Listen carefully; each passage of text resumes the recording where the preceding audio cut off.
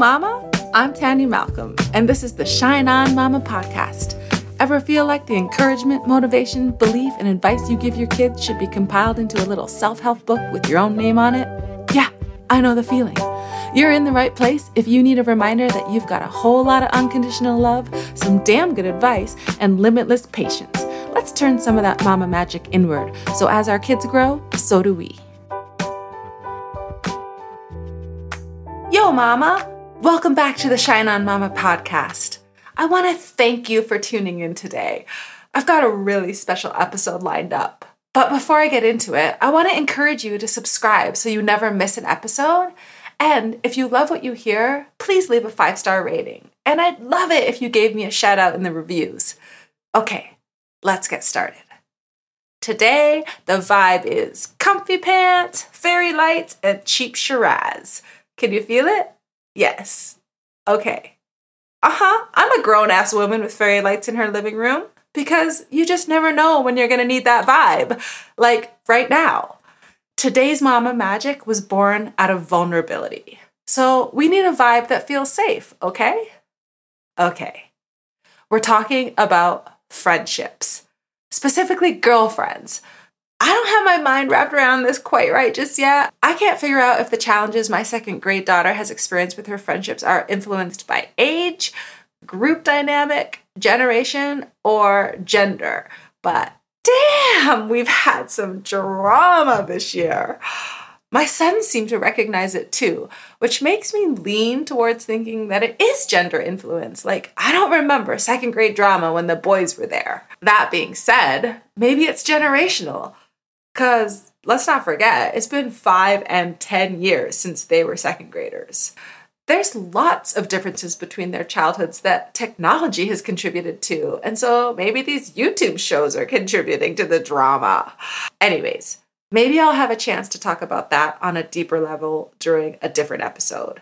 But I don't want to go down that rabbit hole right now because remember, I got a glass of Shiraz, the fairy lights are on, and we're going to talk about vulnerability. My daughter has come home from school on numerous occasions telling me how she's being left out of this club or that club at school. I was in a club in grade 2.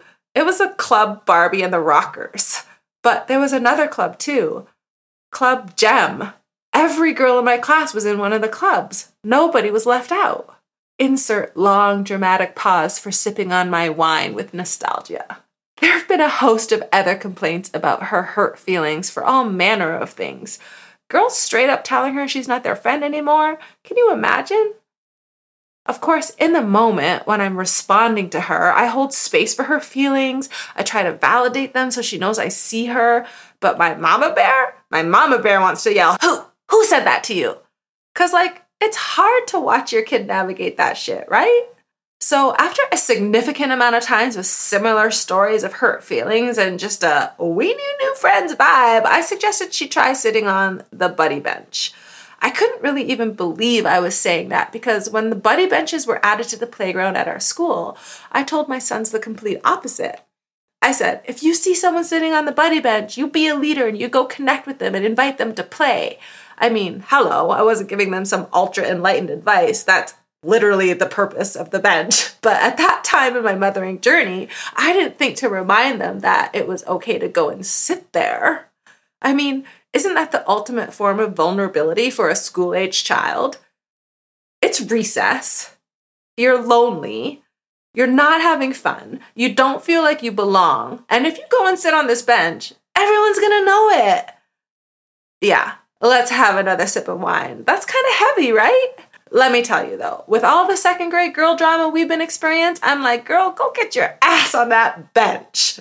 But seriously, I just thought to myself, if she wants to find loving, compassionate, inclusive girls to spend time with at recess, she's going to have to go sit there.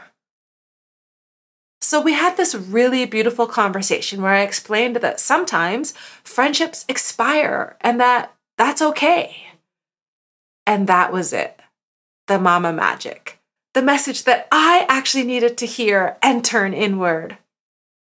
Over the past 5 years, my core group of friends have shifted significantly.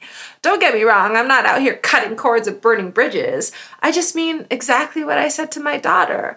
I've had friendships that have expired, and I think it's okay to let go of relationships that aren't serving you in a way that brings you a lot of value. People change, their priorities change, and sometimes relationships don't change with us. And I think the real magic in the message I gave my daughter was, it's okay. I've spent a lot of time feeling bad about friendships I'm not putting work into anymore.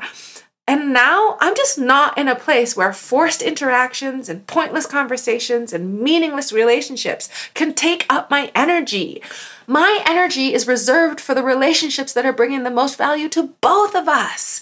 And when I let go of the guilt of my expired friendships and I make room for a higher vibration where I'm attracting new women into my circle who are vibrating on that same level, women who want to get shit done and explore new ideas and sit on the goddamn buddy bench with me and figure out who else is in the arena, that's amazing. Those are the kind of friendships that I'm pouring my energy into. It's crazy because you know what it feels like at 42 when you're trying to make new friends? It feels super vulnerable. It's like, let me just sit here and overthink this. Is she busy? Did I text her already this week? Does she day drink?